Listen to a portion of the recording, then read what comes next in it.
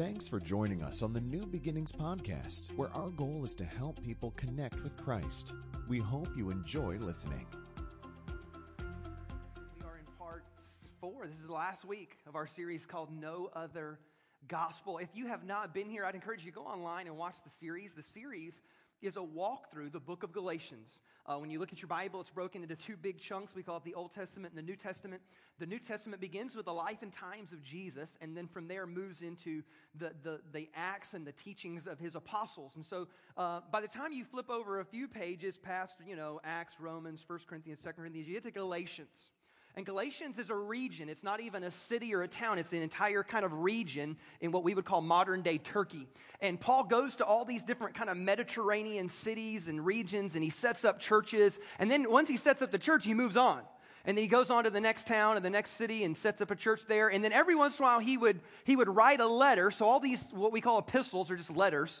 Paul would write a letter to these old churches, just kind of reminding them of what he had taught or correcting something that had gotten out of order. And in the book of Galatians, he basically, what he's having to address is some very religious people had come up into Turkey. They were called Judaizers. What they were people that had found Jesus, but then said, but you still got to do all the Old Testament laws and customs and ceremonies. You got to do Jesus plus all this other stuff. And so they got confused. And one of the big things they harped on was circumcision. Funny enough, that was a part of the Jewish law, was that when you became, when you were born as a Jewish male, on the 8th day, they would circumcise you, and every Jewish person was circumcised. So can you imagine all these Greek, Mediterranean cities and regions, and all of a sudden these guys come in, you're like, hey, you found Jesus, praise the Lord. Go get the scissors. And everybody would be like, oh, dear God, what have we gotten? What kind of cult is this? That's what I'd have been saying. And Paul's like, what in the world are y'all doing? Y'all have abandoned the gospel. That's why the series is called There's No Other Gospel. The gospel that I gave you is the true, authentic, real deal. It's Jesus. It's the gospel of grace, and it's all about Jesus. And that's it. Anything else you try to add to that, you're messing it up. And the whole book of Galatians is written to correct this stuff. And so what we looked at is that in the first 2 chapters, we didn't even look at this because it's just a bunch of storytelling. It's him telling the story of where he got the gospel from and how it was confirmed by all the other apostles and how it's the real deal. But by chapter 3, what he finally does is he finally starts teaching some doctrine or some theology. He gets into a concept, if you will. And the concept is that there's different systems. And if you look at all the religious systems of the world, usually they're built on some type of law or rule or thing you have to do, and if you'll do these things, you'll be a good X, whatever religious system you're part of. If you do these things, that God will like you. And he's like, that's not how God really is. This is a totally different concept. Everybody say grace.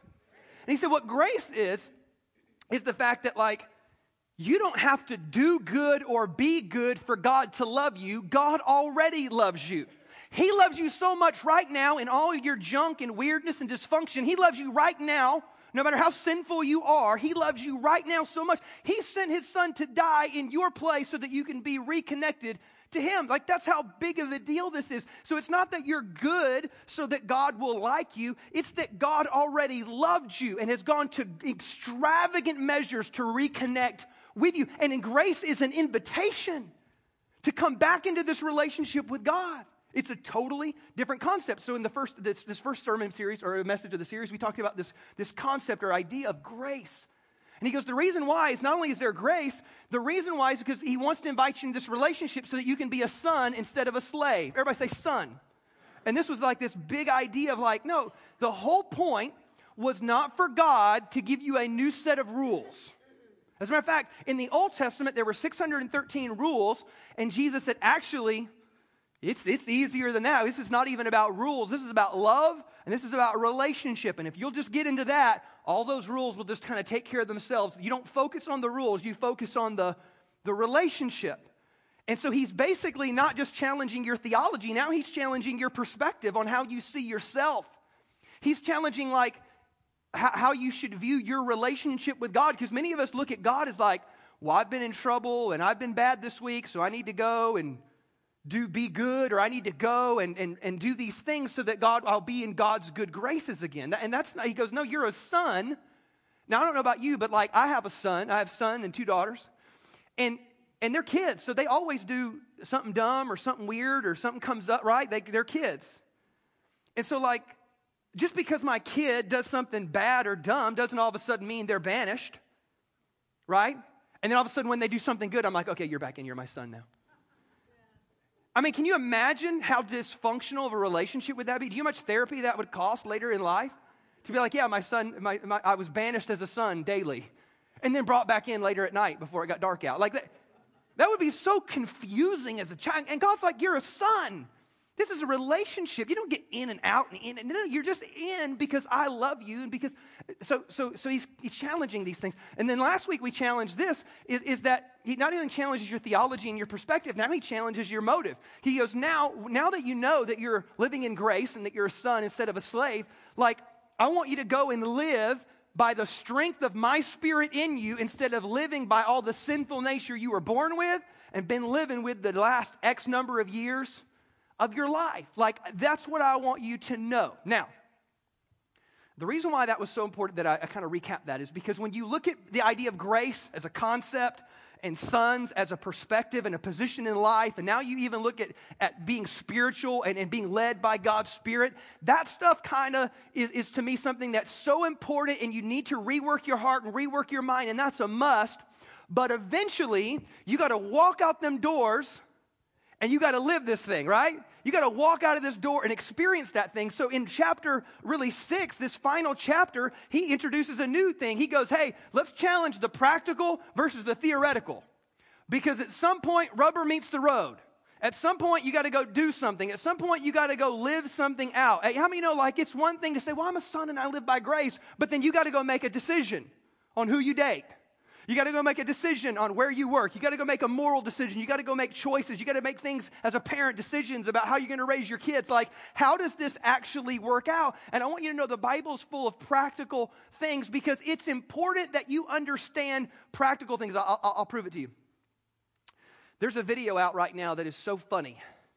It's these young people, and they look to be like all kind of in their early 20s. And the video is kind of making fun of them, and that's not my point today to bring this up. But the video is, they're like a home in like a basement, and it's packed out. I don't know what kind of group this was. It doesn't describe. But they're all staring like a cow looking at a new fence.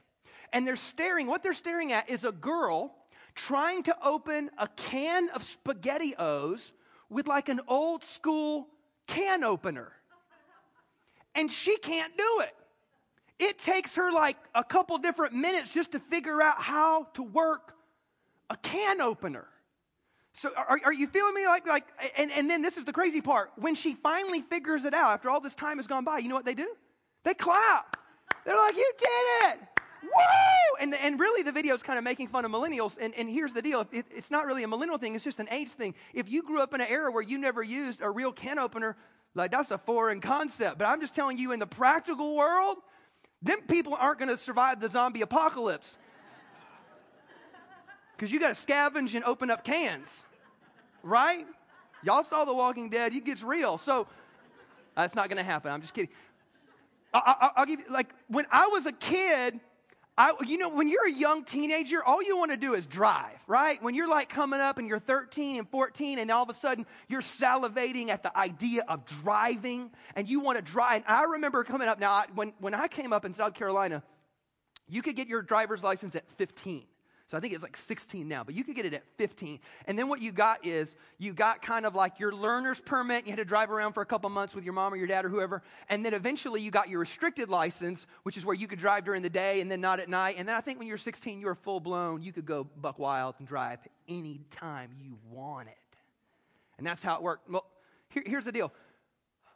I wanted to drive really bad, and I got the idea of driving. And I had this 1985 blue Chevy Blazer. Anybody rolling with me? Time frame? Okay. That was my first car. 1985 Chevy. You had one. Weren't they awesome? It was the two-door. I didn't have to buy a two-door. And man, it was awesome. But here's the deal. I was never taught anything about car maintenance. Nothing. No one said anything to me ever. And then one day, a light came on. It was that little red, and it had a picture of an engine, and then it just said, engine. It didn't even say check engine, it just said engine. And you know what I thought? Check that out. There's like a light. I have an engine. That's awesome. That probably means something, but I don't know what it means. And so I just kept on driving. And then eventually, weeks go by. And like, I'm driving down the road and smoke starts coming up out of the engine. And I'm like, oh, smoke. What? And so, and I'm just like a few miles from my dad's office. So I'm like, okay, well, I'm just going to go see Dad real quick because the car's not supposed to be on fire. And so I go and I'm like, Dad, you know what, and what we found out is like, no one told me, Todd, you got to go get an oil change. I didn't even know those existed.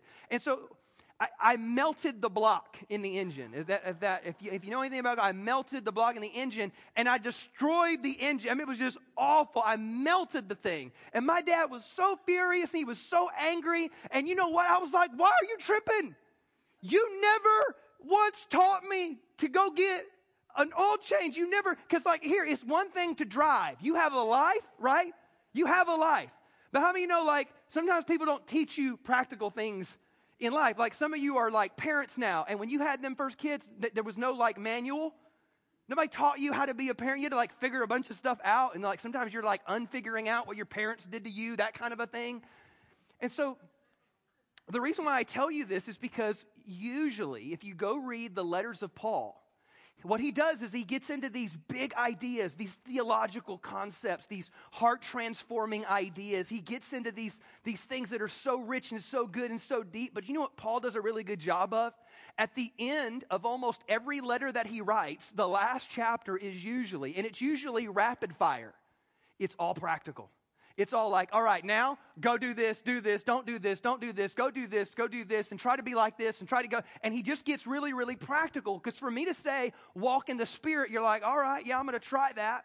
Or to say, you're a son, you're like, okay, I want to be a son, I'm in. I want to be a son, or I want grace, or all those things.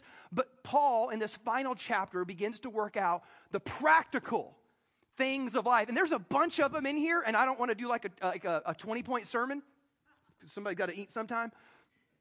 So we're going to work through these big 5 ideas. I think the 5 biggest or most important things that Paul says, practically speaking, here's what I want you to go do. Number 1 is this. Number 1, everybody say, stay humble. So like if you have grace, stay humble about your grace. You know, if you're a son now, stay humble about that. And the reason why we know this is true is that on the very heels of him saying walk and be in the Spirit, which we talked about last week, the very next thing he gets into is rapid fire. And this is what he says first. He goes in verse 26, let us not become conceited, provoking, and envying one another. He goes like, okay, look, so you got grace now. And you're a son, you're in the family, and you're walking by the Spirit. So in light of that, don't become arrogant. Don't make life all about you. Because here's what we know. When life is all about you and pride's in your heart and it's you all the time, you end up either being obnoxious and provoking other people, or because it's all about you, you sit around and envy other people. He goes, don't ever make life all about you. As a matter of fact, if you want the definition of humility, it's this. Humility is not thinking less of yourself. It's just thinking of yourself less. So when I say be humble, I'm not saying go out and be like, oh, I'm nothing. Oh, no, I'm terrible. Oh, no, I'm a wretch. No, that's just being negative about yourself. That's not what humility is. As a matter of fact, if anything, humility is not putting yourself down. It's taking other people and elevating them. Because when you're elevating other people, what are you not thinking about? You. So it's not about ever putting yourself down. That's not the idea. He goes, so live humbly. Like, don't make it all about you. And when you think about this, what you'll realize is all of a sudden you have less conflict in life. You're not provoking other people, but you're also never jealous in life. Like here's what I want you to know. Like, there was a season of life. I've worked for like 3 or 4 different churches over my life. And there was one church I was working at where the pastor was the dad, and then he had a couple of kids. And one of the kids was like, kind of always got his way, always made this, always got away with. You know what I'm talking about? Like when the boss and then his nephew works there and he does whatever he wants, or the son or whatever. And I remember getting like frustrated. I remember getting irritated. I remember thinking like, man, that chump don't know nothing. That guy is lazy. That guy don't do this. That guy's this. And now I remember getting frustrated. And eventually the conclusion was the only reason he even has this job is because of who his daddy is. Can I get what? You ever been there? And then God spoke to me. Not with an audible voice. It's just all of a sudden something jumps into your heart and jumps into your mind. There's this challenging thought. And the way God spoke to me was simply this. It was like, Todd, how do you think you got anywhere that you got in life? I'm like, oh, snap. Because that was when you would say, oh, snap. That's how back in the day this was. Because it was like, wait a minute. The only reason I even have salvation is because of who my daddy is. And the only reason I have blessing in life is because of who my dad is. And the only reason I have forgiveness in life is because of who my dad is. And the only reason I have a purpose and a plan and gifts and talents is because of who my father is. That all of my life is in essence because of who? Because I'm a son now instead of a slave. Everything I get in life is because of who my daddy is. And because I all of a sudden shift my perspective, now all of a sudden I don't have to be mean and provoke other people and make it about me. And I don't have to be jealous of what other people have and make it all about me. I can actually make it all about who my father is. And that keeps me humble. Number 2 is this, in this world of practical things. He goes, number 2, I want you to be about restoring other people. Watch this verse here. The Bible says, brothers and sisters, if someone is caught in a sin, you who live by the Spirit should restore that person, everybody say gently. Meaning if you don't do it gently, just don't do it at all, because you'll mess it up. But watch yourselves, or you also may be tempted. What he begins to say is, it's like, hey, don't be arrogant and conceited. Stay humble, and then make your life be about restoring other people. Now, the word restoration that they use is a little bit different, because when we think about restoration, and I think the ideas go across the board. The idea of restoration for us is we take something old and we make it like new again. And I want you to know God's in the restoration business. He takes your old, He makes you a new creation in Christ Jesus. Behold, all things have passed away and all things have become new. He's in the restoration business. It's even deeper than that, though, because the word that Paul uses there is a medical term where they would reset a broken bone. So he's like, be about restoring other people. Whenever you find brothers and sisters in Christ, when you find Christians who have fallen, who have made mistakes, who have messed up into sin, I want you to realize that it's like they've broken themselves off and they're broken and they're hurting. And I want you to reset the bone. I want you to bring them back in. I want you to love them back in. I want you to encourage them back in. I want you to always be about restoring other people. And then he says this, he goes, and carry each other's burdens.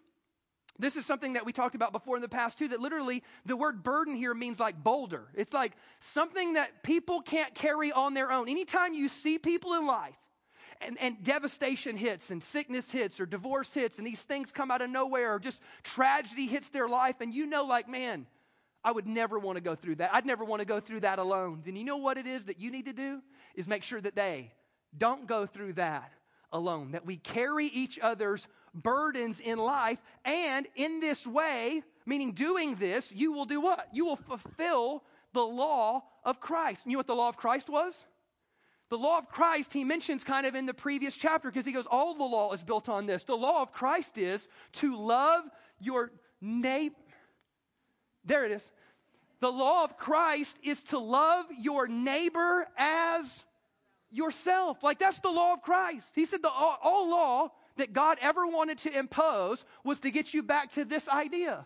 Love your neighbor as yourself. Now, there's a couple ways you can look at this. One is, I want to love my neighbor the same way I love myself. So if I wouldn't do that to me, I'm not to do that to somebody else. And if I would like for other people to do this for me, then I should do it for other people. Like, I want to love my neighbor as yourself. The other way, the way that I remember like a Hebrew scholar unworking this is when you really look at the language, what it's like is this.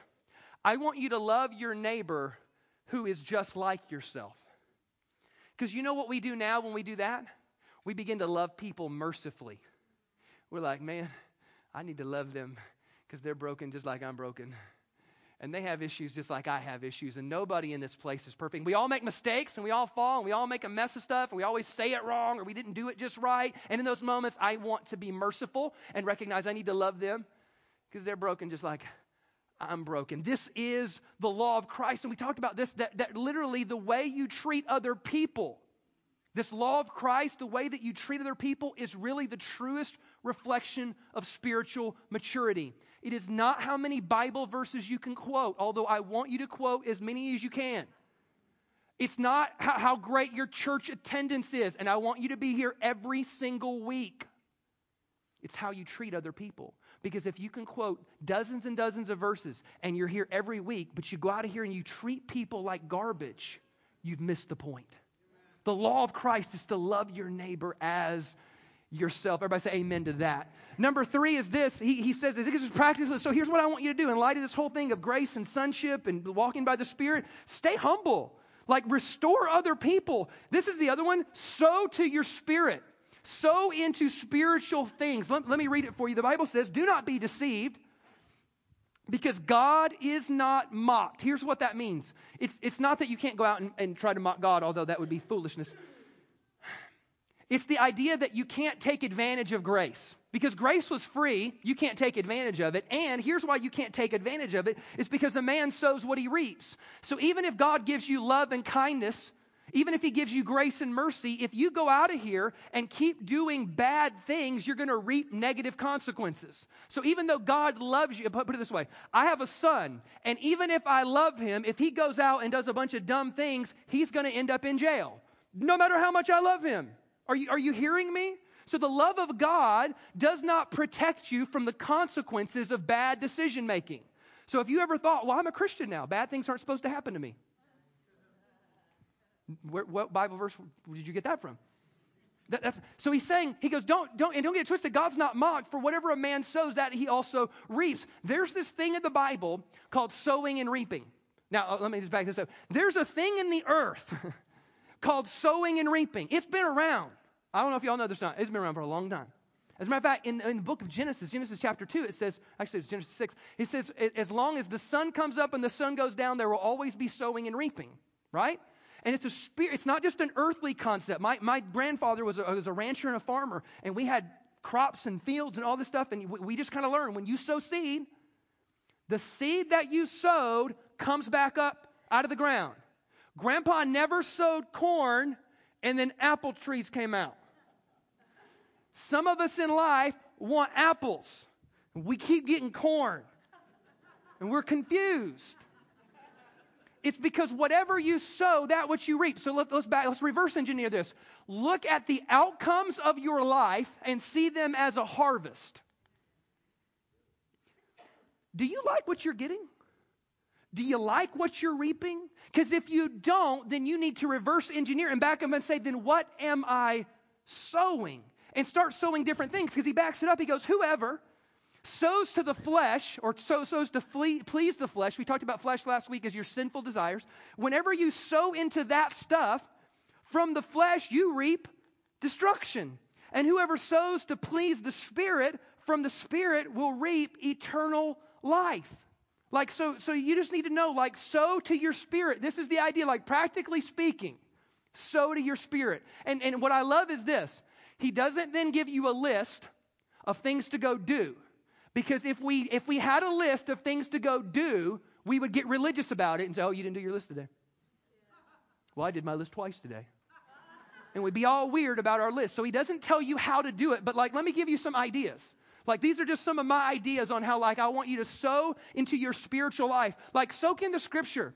Like, there is a Bible that is God-breathed on. And it is inspiring, and it is the divine kind of wisdom and understanding, and it's the story of how people were knowing and relating to God. And there's so much truth, and there's so much wisdom, and there's so much in there that God would love to use to speak to you. And some of you have never felt like God spoke to you, and it's because we don't soak in the Scripture. I'm telling you, get a Bible, start to read, get a study Bible that can help you understand stuff. Don't get a King James version of the Bible. Get something you can understand. Start somewhere and let that thing that God breathed on start soaking into you. Like, have a conversation with God. Like, talk to God. Have prayer with God. Put your headphones on so people don't think you're talking to yourself, but talk with God. Go for a walk and talk to God. When you're in the shower, talk to God. When you're driving, talk to God. Start serving others. Like, I'm telling you, there's something powerful to like just serving other people. There's something gratifying and satisfying about serving other people. Read a book. Like, man, like go onto Amazon and go get a great Christian book that's like going to teach you and help you and inspire you. Listen to sermons. Like this is like huge. Worship in your car. Like some of you, how many of you commute at least like an hour? Yeah. Like, you know what? So do you got an hour of time that it is easy to hate people. There are certain groups of people that you know can't drive, and every day confirms it. So like, so do your spirit. You ain't got nothing else better to do. Listen to a sermon series. Worship in your car. Some of y'all whipping and nay-naying. And you're wasting your time when you have an opportunity to be like sowing to your spirit. Get into a small group. Like get around a bunch of other people where you just sit around and pray for one another and you find out and you do life and you're listening to a Bible study series or something like that. And again, this isn't like a comprehensive list. I'm just like throwing out some random ideas. But like anything that sows to your spirit, let me put it like this. Anything that helps you deeper connect to God, do those things. And anytime you keep sowing into your craziness, you sowing into your sinful desires, just know that you're going to end up reaping a harvest that you probably don't want in life. And he goes, you can't abuse grace that way. Grace is there because God loves you and freely gave it to you. But you can't go out and then go do everything in contradiction to what the ways of God are and then wonder why your life turns out a bit of a mess. Sow to your spirit. Take some spiritual steps. Everybody say, all right. Number 4. This is an interesting one. He goes, look for the divine opportunities. Listen to this. Let us not become weary in doing good, for at the proper time we will reap a harvest if we don't give up. Look at this whole sowing and reaping thing. So not only is it spiritual things, he goes things that you do for other people. Because watch this. Let us not become weary in doing good. This is so important because some of you do good and then it wears off. You go commit to something and then it wears off. And I want you to know that there is a temptation to get weary even doing good things. I promise you. So never think, man, I was serving and it just wore me out. He goes, don't stop. Stay in it. You will, this is the thing that you need to adopt in your mind. I will get weary of even good things. But that doesn't mean I should quit doing good things. I'll prove it to you. How many of you this last Thursday had some good food? Oh my gosh. We had the best food. And I kept eating. Does anybody like have to undo the button? Or do you just wear sweatpants? You ladies wear yoga pants, and a lot of y'all don't yoga. I know that. But they're stretchy. You can eat whatever you want. Maybe you have a food baby, and it doesn't matter. Did any of you get to a point where even though the food was good, you couldn't do it anymore? I got weary. I had to go, like, this is no lie. After dinner, everybody's conversating. I went into the other room and laid down on the couch. I needed a nap. Do y'all remember that, right? I needed a nap because I was weary from eating good food. Now, some of y'all think I was just gluttonous and you're judging me. Stop it. We live in grace. But my point is like, you can get weary doing good things. And he's like, that's okay. Go ahead and adopt that, accept that. Go ahead and pony up and say, I'm going to get over myself. If it gets a little difficult, I'm going to keep doing it. Because we all get weary doing hard things. He goes, you're going to get weary even doing good things. That's okay. Keep doing it anyway. Don't quit. Don't give up because you will reap a harvest. Therefore, as we have opportunity, everybody say opportunity. Therefore, as we have opportunity, let us do good to all people. Everybody say all people. Especially even those who belong to the family of believers. So in the first one, when he talks about restoring other people, he's not talking about people who don't have faith. He's like, that'd be weird to like reconnect them to the body of Christ when they're not a part of the body. So that's not what that's for. That's for like believers who are struggling in life. He goes, but this is for all people. Whenever you have opportunity, do good. Always look for the opportunity to do good. Here's the way I would word it. Never stop doing strategically good things in the area of influence God has given you. So the question is this. If every one of you has opportunity and every one of you has a sphere of influence, what are you doing with it? Like, here's what I want you to think about. Everybody has a sphere of influence. And here's the 3 questions that you need to ask yourself. Number 1 is this, who is your people? Because y'all got some people. There are some of you who have friends that would never hang out with me. But they love you. There are some people that as soon as they find out I'm a pastor, they get weird about it. I mean, so like there's just some people that so who's your people? You got some people. Some of y'all have family, and that's your people. Some of you have like cliques and clubs and groups and backgrounds and who you went to school with or what, and them are your people. Like when you think about God's given you an area of influence, and He wants you to find ways to strategically do good, kingdom purposes. Who's your people? Not only who's your people, maybe this is the question. Where's your place? Like you got a place. Some of y'all have like your favorite place to eat and the favorite coffee shop, and you have places that you go regularly. Sometimes your place is your school, young people. Sometimes your place is your job and where you work, and you know that your job is your mission field, and you got a place. And every day at work, you got a place where you are forced to work with and being in. Hey, sometimes your airplane is your place. They can't escape you, right? There's nowhere to go. And so you got to figure out what not only where's your place, here's the third one, where's your passion? Like for some of you, you got a thing, and you're a part of a knitting club. There's probably nobody in here, but it's just an example. You might be in a knitting club, a hiking club. I'm in a golfing thing. I'm like, you've got a passion, and I'm telling you, God wants to use your people. God wants to use your places, and definitely God wants to use your passions, things that you just like to do, and other people think what you do is strange. You're like, why does he like to do that? I don't know, it's your passion. And other people find that passion exciting too, and all of a sudden now you have an area of influence. And God is saying every time you have an opportunity in your place, with your people, in your passions, however that looks for you. Some of it's football, some of it doesn't matter. You find your passion and go find ways to do strategically good and kingdom things. That's what I want you to do. Why? Because you've been given grace. So go give that grace to somebody else. You've been given kindness and favor. Go give that to somebody else. Don't let it stop with you. Let it travel through you. Last one is this, and we'll kind of close here. Number 5 is this, and this is so huge. He says this. He says, brag about or boast in the cross. So this is so huge that you do this. And let me read the scripture so you understand why. He goes, may I never boast except in the cross of our Lord Jesus Christ, through which the world has been crucified to me, and I to the world. Neither circumcision, he goes back to this whole like challenging this thing, like circumcision, uncircumcision, that don't mean nothing. What counts is the new creation. That's some powerful words. And again, he closes strong right here. As a matter of fact, 2 verses before this, he does like an all caps thing. I didn't know this, by the way. There was one time where I was emailing somebody, and this is prior to my understanding of like text message protocol. And I've told you this. What I've realized now is that if you put a smiley face on anything, you cannot get mad at it. But before I understand these deep texting concepts, there was a person who had emailed me, and it wasn't the happiest or most pleasant email. And then in all caps, and I don't know why it was in all caps, I just wrote, thanks. That did not go over good. They were offended because I think they thought I yelled at them. Because apparently caps is like yelling. Like, thanks. It wasn't what I meant. It wasn't in my heart. All caps was not in my heart. I'm not lying.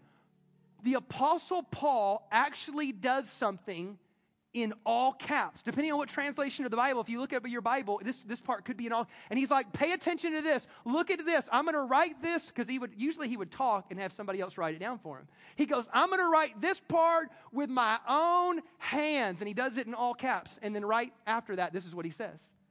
He says, may I never boast except in the cross of our Lord Jesus Christ, through which the world has been crucified to me and I to the world. He goes, I want you to know, because here's what you need to know. The cross is the centerpiece of Christianity. It's the cross. It's the reason why we can have grace. Because see, ultimately, because we are sinners, we owe. We have to pay back the sin that we've committed. But then Jesus steps in, and he goes, you know what? You have a debt that you could never repay, but I'll pay the debt that I don't even owe. I'll give my life on a bloody, gruesome cross so that you don't have to die. I'll die for you so that you can have life. And because of the cross, now you can be reconnected with your Heavenly Father, and you can be a son, you can be a daughter, you can be a child of God. And because of this, now God's Spirit can come and live in you, and you can live by the Spirit of God within you instead of your evil, sinful, fleshly desires. Do you know what all triggers that? The cross. And he goes, may I never boast in anything else. And I'll tell you why this is so important. Have you ever noticed on Facebook that you have different camps of people that love boasting about things? Like new moms, look, I love you. And when you have that first kid, you post daily pictures of what you believe are to be unique faces of your child. Sometimes it's by the hour. Sometimes they're like morning, afternoon. You're smiling a little bit. Look, you're so excited about that baby, and that's awesome. But what we all know is they're going to grow up to be teenagers one day, and you'll stop posting by then. Okay, I take that back. You love your kid, and so what do? You boast in your kid. Other people, y'all are foodies out there. And when y'all go to a restaurant, y'all think the whole world wants to see what you're about to put in your mouth. You're foodie people. So what are you? You're boasting about. I have buddies of mine, like guys, I used to live in Michigan and South Carolina, who are hunters, and I see dead carcasses. They're like, hey dude, look at this. I got my 8-point buck right here. What are they doing? They're just excited about and boasting about. That's what they're doing. They're bragging about the thing that they're into. And I'm not saying I don't want you to ever post on Facebook. I don't want you to misunderstand Paul's meaning. He's not saying never post a picture of your kid on Facebook. That's not what he's saying. What he's saying is in your heart, always let the cross not just be the center point of Christianity. Let the cross be the center point of your life. Make sure that the central point of your life revolves around the cross, because without the cross, we don't have grace. We don't get to become sons and daughters, and we miss out living by the Spirit of God. Everything goes back to the cross, and here's why this is important. The heart of your religion is what you boast in. And every religion around the world, this is why, you'll find I went to this place, and I journeyed here, and I prayed this many times a day, and I did all these things, and it's like, you know what you're boasting in? Your works-based system, whereby because you were good enough, you got right with God. You know what we boast in? I've never once got up and boasted about how many times I fasted, how many times I prayed, how many Bible verses I memorized, how many good deeds I did. Why? Because none of that matters at the end of the day without the cross. It's the cross of Christ that is everything, and that's the heart of my religion. The heart of everything that I believe is at the cross. And so that's what I boast in, because without that, nothing else matters. The cross, if you're taking notes, forgives my past. The cross gives me strength for today, and the cross secures my eternity. This is what we boast in. It's this, not about us. There's certainly nothing I could have done to earn God's love. It was given freely to me just because that's who He is, not because of how good I am. It's the cross. It's because of Jesus that we have any of this. Everybody, I want you to do this real quick here. I want you to bow your head and close your eyes. If you're in here today, and this is somewhat new, if you're in here today and you're like, man, I didn't know this. I'd always known church is a religious thing and Christianity is a religious thing, and I didn't really know any of this stuff. Here's what I want you to know, is that the cross is the ultimate invitation to come and reconnect to God. That you owe a debt of sin you'll never be able to fully pay down no matter how good you are. But Jesus paid the debt for you on the cross. And that cross forgives you of your past. It gives you strength for today. It secures your eternity. And I want you to know that the cross is your invitation to come and reconnect to God. And if you're here today and you say, I know that I need that. I want to be forgiven. I want God in my life.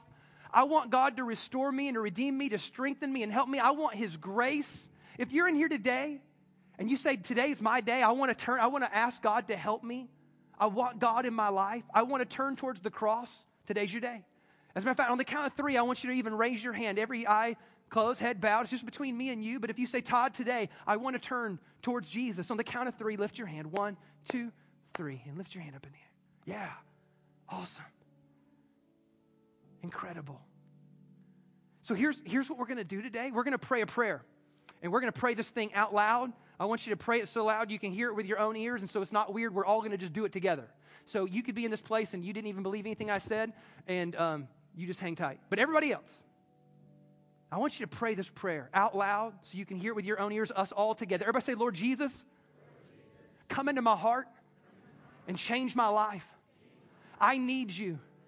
I thank you for the cross, that I'm forgiven, that I'm with you, that I have grace. God, help me to know you and to follow you today and every day for the rest of my life. We pray these things in Jesus' mighty name, and we all said, amen. Can we give a little big hand clap this morning?